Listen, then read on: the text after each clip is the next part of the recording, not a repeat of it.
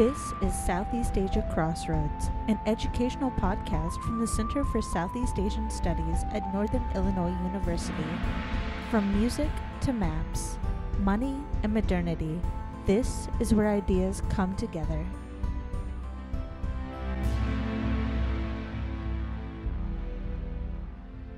Well, good morning and welcome to another edition of Southeast Asia Crossroads. I'm your host, Eric Jones, and with me in virtual studio is Emeritus Professor Richard Cooler. Morning, Richard. How are you doing? Hi, Eric. Good morning. It's good to be here. Have a chance to talk about things I dearly love.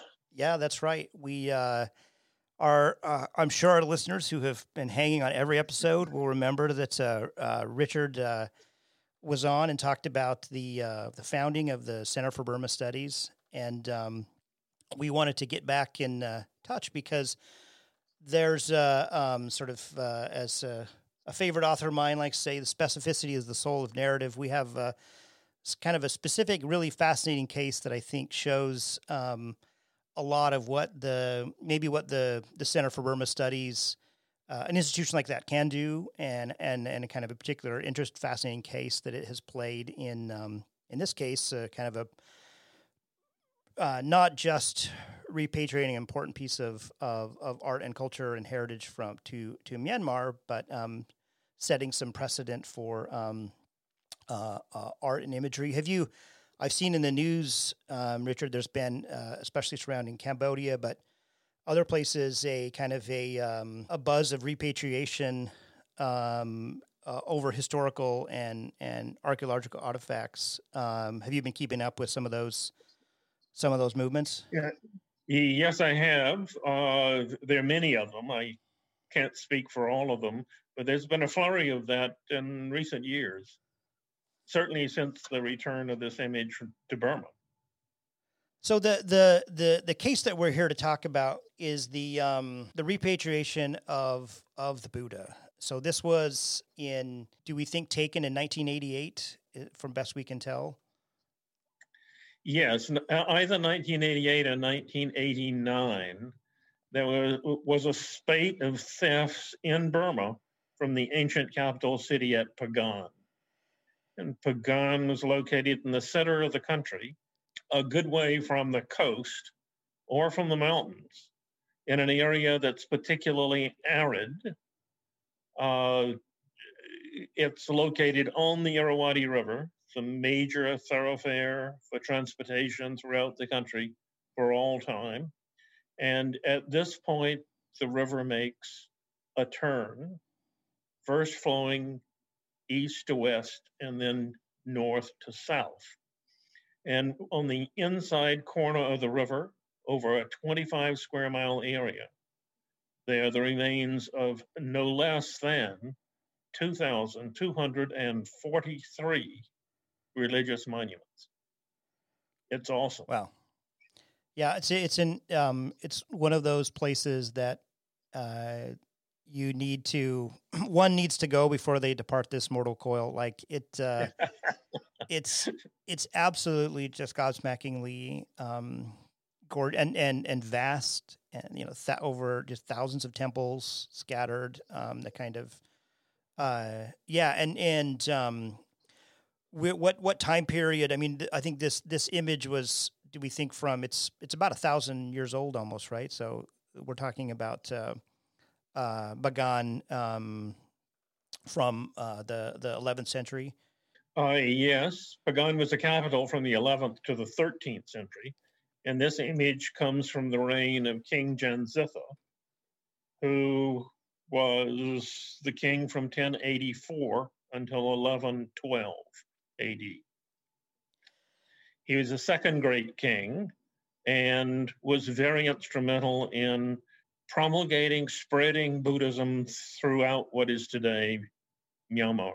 And so one of the, I know in some work that you've done that I've read, this particular image, it's kind of inconclusive. Whether it's the Buddha, whether it's the king, some of that's maybe intended. Was this a Chakravartin sort of world turner kind of? I mean, tell us of some of the conflation that a monarch might have in confusing himself with the Buddha or vice versa. This image is a standing image of the Buddha in which he makes a gesture with his hands and fingers touching each other before his chest. This is most unusual. There are only 10 or 11 of them from the reign of King Janzitha. He particularly liked these standing images. It's one of the only places in the entire Buddhist world that they appear. I was going to ask, so they're pretty rare also across Asia in general? Absolutely. Oh.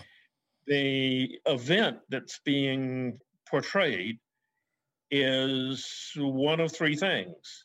It is either the historical Buddha preaching his first sermon and sharing his philosophy and discovery of enlightenment with all mankind for the first time. However, in all other images of the Buddha that show that event in his life, he's seated, not standing. They're images of the future Buddha, Maitreya, who preaches his first sermon. It's very important in Buddhism. However, for his first sermon, he is seated as well. And so it's very peculiar that this image shows the Buddha standing. And we know that King Janzitha was very charismatic. And in his inscriptions, particularly the one recording his inauguration, he says that he will open the gates of heaven and welcome all his people in, which is exactly this kind of role the historical Buddha plays, and certainly Maitreya, the Buddha of the future. Well, this is the first example in Burma of this conflation of the king with Gautama Buddha and also with the future Buddha. To do so aggrandizes the power of the king and makes him truly an exceptional human. Yeah, and I guess it's meant that that those looking upon this image would get that message as well. Now,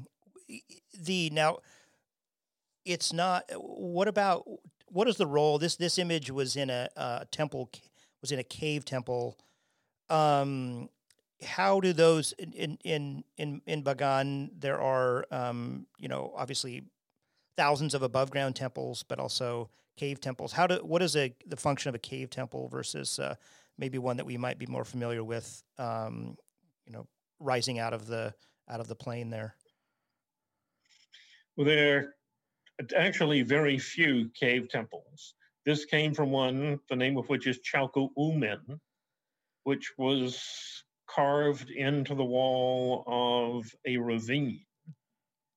And it affords for long corridors to be cut back into the soil behind the temple, where there are meditation cells or chambers for monks and others to meditate.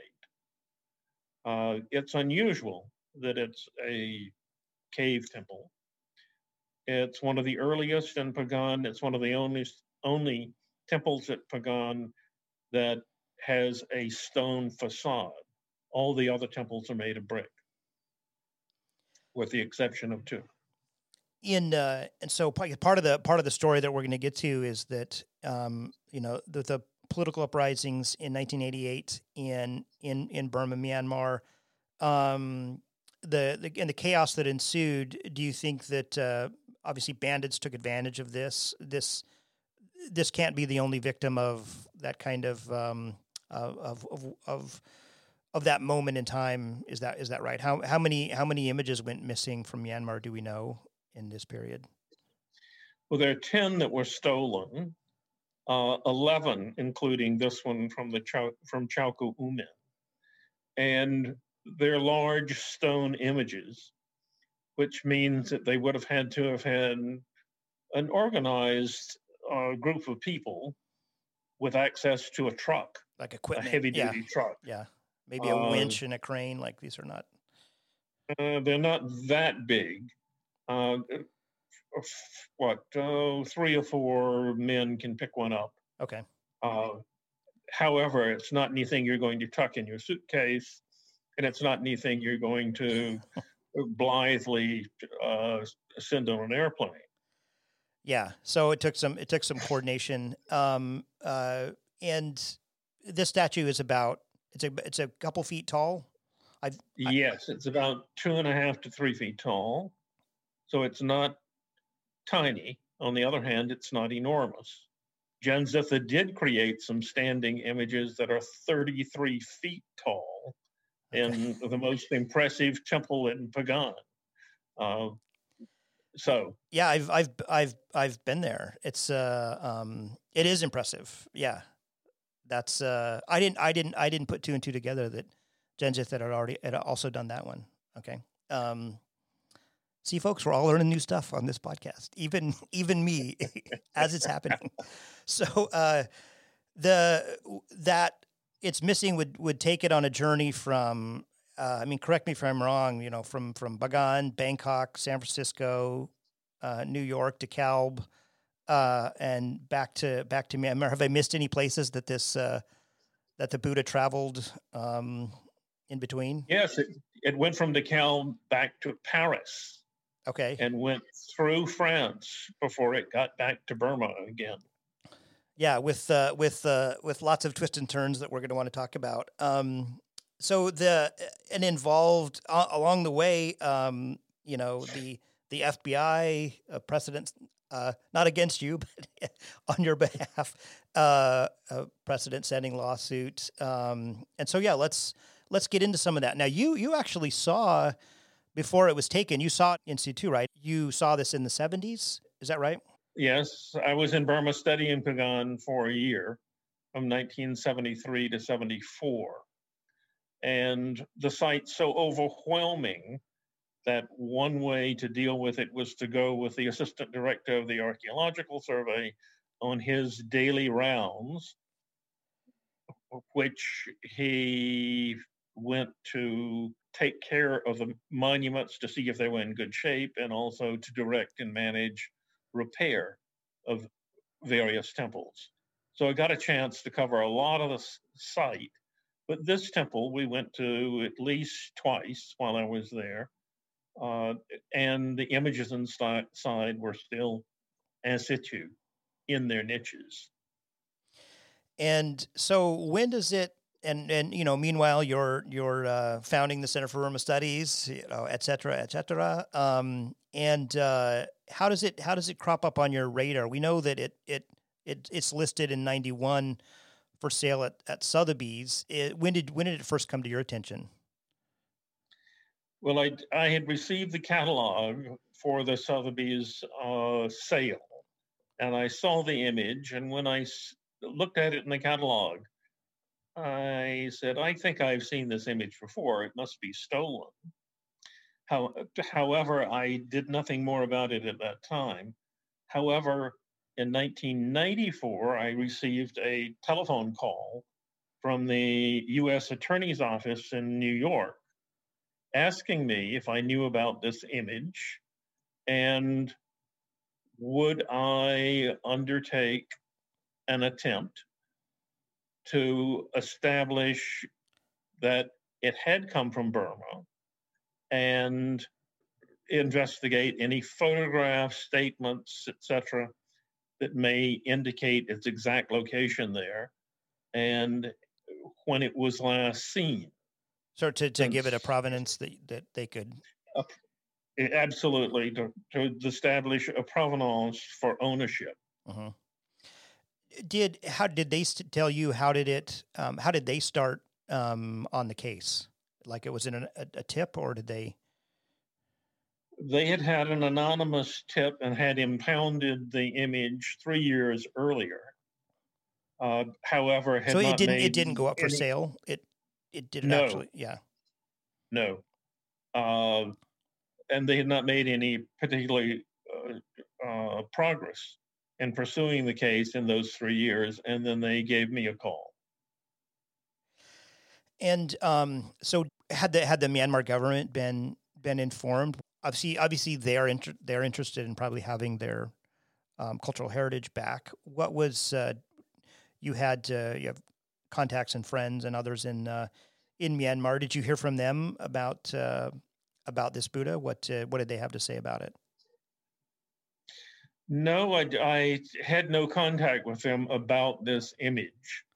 Later in the development of its return, I'm in contact with the Burmese ambassador to the U.S. And when I give him a call about the image and find that he's not particularly interested in pursuing the case to have it returned. In my telephone call, I'm kind of surprised by that, right? Were you surprised by that? Yes. However, in discussions since then with lawyers and legal authorities, most countries are loath to get into international lawsuits with other countries. Okay. Because other issues can be entered evidently on the docket. And having begun a case about one thing, it may then grow into one about lots of other things. Right. At a particular time of strained U.S.-Myanmar-Burma relations is... Yes, that was also a consideration. I kept talking with the ambassador after his continuing with the case. And we struck a deal. And that is, if I continued with the case on behalf of the country of Burma, along with my graduate student, Jack Dalton, who happened to be a lawyer specializing in art and entertainment law, and we were successful, we would then be allowed to exhibit the image for 1 year at our museum here at the university. So that was our agreement. So say a bit about Jack Dalton. That's a pretty good spot of luck that a grad student happens to be a lawyer who specializes in. Did you engineer that or? No, I didn't, actually. He'd been my graduate student for a couple of years before that, and it was just fortuitous that all this happened at the time when he was here. What were... Go ahead. He was with a major law art and entertainment firm in Chicago, and so he was working there at the same time he was a graduate student here at Northern. And what were his impressions? Obviously, you approach it from the sort of art history heritage side. What were his kind of first thoughts when he started digging into it? He first had to receive an agreement from the law firm he worked with that he could pursue the case. They agreed that he could do this pro bono. However, we would have to raise $20,000 to cover court costs, not legal or lawyer fees, but court costs. Wow. And that we'd have to cover all the expenses involved in the case, personal expenses ourselves. And this was not insignificant, particularly since for me to write the statement, the state's attorney in New York requested that I did they offer their assistance, or they were the one requesting it? How did that work? They weren't going to cover the court fees? No. I wrote the statement and presented it to them, and I thought they then would continue with the case. I was told that no, they couldn't do that. It was only Burma that could continue with the case. And it's at that time I called the Burmese ambassador in Washington. Okay. And talked with him. So then Jack and I decide to pursue the case. He gets the agreement from his firm in Chicago. I've already had to make one trip to New York to actually see the image, since my statement would not be accepted as legal evidence if I hadn't actually seen the image and examined it. Jack decided that he would pursue the legal side of the case. I decided that since the image was broken through the shins and that the image as it was presented for sale was mounted without the lower part of the shins and the feet, that I would go to Burma and see if I couldn't find the lower third of the image. And if I could do that, surely that would be persuasive in a case for establishing who actually owned the image. Almost in on a forensic, like, look, these pieces fit, right? Right. And Jack decided to pursue the case as an interpleader case, which means that the two parties involved present the evidence to support their case to a judge, and the judge then makes the decision about who is the rightful owner. So this was this was brought as a criminal case first, and then a civil, or? No, it was only a civil case. It was not a case to establish who the thief was, but instead to establish who actually owned the image. We had found out that the image had been put up for sale by Richard Duran, who was an antique dealer in San Francisco. Jack was in touch with him through his lawyer and requested that he relinquish claims to the image. He refused to do so, even when he was presented with my statement about its provenance. In the meantime, I then left for Burma. In the meantime, Jack ran a legal background check on Richard Duran and found that he had been accused, charged, tried, and found guilty previously for the illegal international trafficking in antiquities. That doesn't sound good. No, he had also been charged, tried, and found guilty for the international trafficking in illegal drugs. And he had also been charged, tried, and found guilty for the international trafficking in child pornography. Oh. So he's a really nice guy. He's like a Bond villain. Right. So Jack decided to have a news conference in New York while he was there on business, and made it a point to invite reporters from the newspapers in San Francisco to come, hoping that they would run an article about the image itself. To put some pressure. Absolutely. Yeah. And once he did that, the next day he received, after the articles were published, one of them in the Christian Science Monitor, the next day he received a message from Richard Duran's lawyer that Duran was relinquishing his claims to the image, so that in the end, we didn't have to pursue the case through the courts, which could have gone on forever, because it could have been appealed from New York to Europe.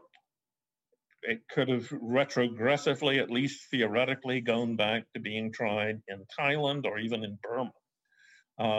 So in the beginning, we decided this was going to be a one-shot attempt, and it worked, and without an enormous expense of funds. Yeah, I mean, and that's something you don't think about. You just think about the kind of you'll pardon the reference, but I'm like, imagining in your Indiana Jones moment, like, this belongs in a museum, sort of forgetting the fact that Indiana Jones was, of course, a terrible archaeologist who stole things all the time from places he was at. But never mind that. But you don't realize that the the minutia behind the legal part of it, the details involved of it's not just as simply as like, well, just bring it back. It could involve costs that are more than the image itself if one were to buy it on auction or. Well, that's absolutely the case.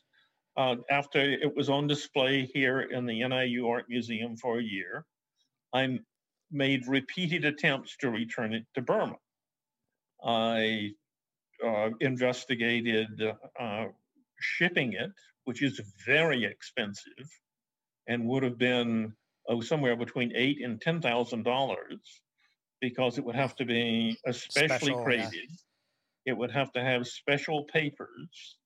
There's no direct flight between the U.S. and Burma, so that if you sent it by air, every time it changed planes, the crate would have to be taken off the plane, opened with local authorities on hand to observe what was in the case and verify that what was described in the papers was exactly what was there, which meant that it would first have to fly to San Francisco, and there you'd have to have law enforcement officials, 2 or 3 of them, spend an entire day waiting for the plane to arrive, and open the box and close it again. It would then fly from there either to Hong Kong or perhaps through Hong Kong and go to Bangkok and have the same thing done again. And then finally appear in Burma. Well, I investigated this to see if I could actually accompany the image. One of these students here, wasn't one of my students, but a Thai student here who worked for Thai International said, well, you know, the way to do this much less expensively, since it is fairly small, is for you to take it on board with you. And if you get a first class ticket in a Thai International flight, you can then put it in the closet at the top of the stairs, and you book the seat right across from the closet. So you can see if the closet is ever open during the entire flight. Well, to do that meant that I had to get exactly that seat on exactly the right flight. So I wrote to the various authorities in Burma and told them I needed at least 6 months advance notice as when I should make my arrangements and when I might appear in Yangon. To this day, I still have not received any replies. So consequently, even though I made repeated attempts during this period of time between 1995 and 2001, I found it impossible to return the image. A lot of it, or all of it, I contribute to the frayed conditions in the relations between the U.S. and Myanmar or Burma at that time. And so there was no sort of cooperation. And I just presupposed that members of the Burmese government didn't want to be the one to say, yes, we'll cooperate with Americans to bring this image back to Burma. And then that would raise questions is, well, what is this really all about? When you were doing, go ahead. So by the time I retired in 2001, the image was still very safely secreted away here on campus. I was the only person who knew where that image was. It was in a wooden case. It was chained to the steel upright of one of the buildings on campus behind 3 different locked doors, the last of which I was the only person who had a key to. So anyway, I wanted to make sure that it was would not disappear for yet a second time. When you, I love that, and for our listeners, we're gonna have a little. There's gonna be a part 2 to this episode. Where we're gonna follow it on its journey back. When you went to do the initial sort of to prove that it had been taken by looking at the existing shins and legs in the cave. Were they in the cave? They were still in the cave. Had those been removed, and I guess, and also what was the government of Myanmar were they happy to hear what you were up to? Did they care? How did that factor in? I found it really rather easy to find the lower third of the image because Saya Uongjain, who was the director of the archaeological service at Pagan by the time I returned, was actually a very good friend. And I spent my year there, 15 years earlier, almost daily with him when he would make his rounds caring for the monuments. He is very precise, very meticulous, very much committed to performing all his duties. And after the thefts, he had removed all the images from the temples. And with international funds, had made plaster replicas of those images, which were then painted in such a way that they looked quite old, and had them put back into the temples.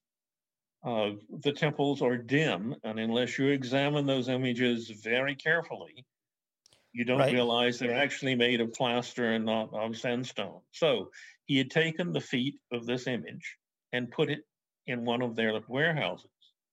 So we quickly went and took it out, and there's a video of he and I examining the lower third of the image. And what's the, I guess, in a perfect world, you would obviously not want to disturb at all an archaeological site or an art object, but in the real world, you might need, if you want to protect that object, you might need to take it. I mean, was that a tough decision for someone as meticulous as your colleague to decide on? No, I don't think so. He was very much interested in protecting and safeguarding, not having bandits, the images at Pagan. That's right. And international funds were made available to make copies of the images, and therefore visiting the temples was not affected. Your experience wouldn't be diminished by the removal of the images. No. Have you talked to local Burmese? Do they have feelings about, or for Buddhist, about the efficacy of a copy versus the original? Like, is there a discourse? There must be, right, about that? If they are, I haven't engaged in that, and I haven't heard them express their feelings. It's a fait accompli. And if you didn't have previous knowledge that the images had been replaced, you wouldn't be aware of it. One of the interesting outcomes that you alluded to in the out of the work that you and Jack Dalton did was the some of the precedent that was set for litigation related to international transport, and especially using interpleader procedure. So that tell us a bit about that. Did you guys know you were setting precedent when that happened, or it just seemed like the best approach? Jack did that. It was also the most expedient way to deal with this, so that it would not result in a jury trial. And both of us have to go to New York and spend a considerable amount of time and money. If it was a jury trial. Yes. So that led in part to the decision. And he thought it would just be more effective. And indeed, well, we'd like to say it was, but we settled out of court. Yeah. I guess the settlement, did it entail obviously relinquishing ownership? Did he admit? Did you ever find out? Did he ever come clean about how he got it? Did he ever say what was his story? No. In one of his last messages through his lawyer, he wanted the Burmese government to send him a statement thanking him for his assistance in returning the image. Really? Curiously enough, and he has now fled the country and lives in exile in Bangkok. Wow. He was never sentenced, to my knowledge, in his previous crimes, and so he's still, quote unquote, at large in Bangkok, lurking around Bangkok. Yeah. But the has this case, the strategy of the interpleader procedure, I guess it also means that it's hopeful for the fate of antiquities, because it's quicker, it's going to be cheaper. It's has it been used subsequently a lot in that field? I really can't speak to that because the cases, when they're reported, usually don't carry that kind of detail. Right. Yeah, we'll have to get Jack on sometime. Is he still around? Is he still in the area? No, he's on the West Coast. Okay. He's smartened up. I mean, this is my bitterness talking from negative 11-degree weather here that we're experiencing. After the image was no longer on display in the NIU Art Museum, as I have stated, it was secreted away by myself. And I did not let anyone know where the image was located. It's like the Ark of the Covenant. Sorry to go to the Indiana Jones references again, but it's locked away in a secret government archive. Richard is... Yes, and so when we interviewed the candidates to be hired to fill my position after my retirement, I made no mention of this image. And I certainly didn't take them to show them the image, so that my successor, Professor Catherine Raymond, was very surprised after she arrived on campus to find that we had this orphaned image here that needed to be shown its way home. But she took on the challenge without complaint, and as you will see, was successful after a number of clever attempts.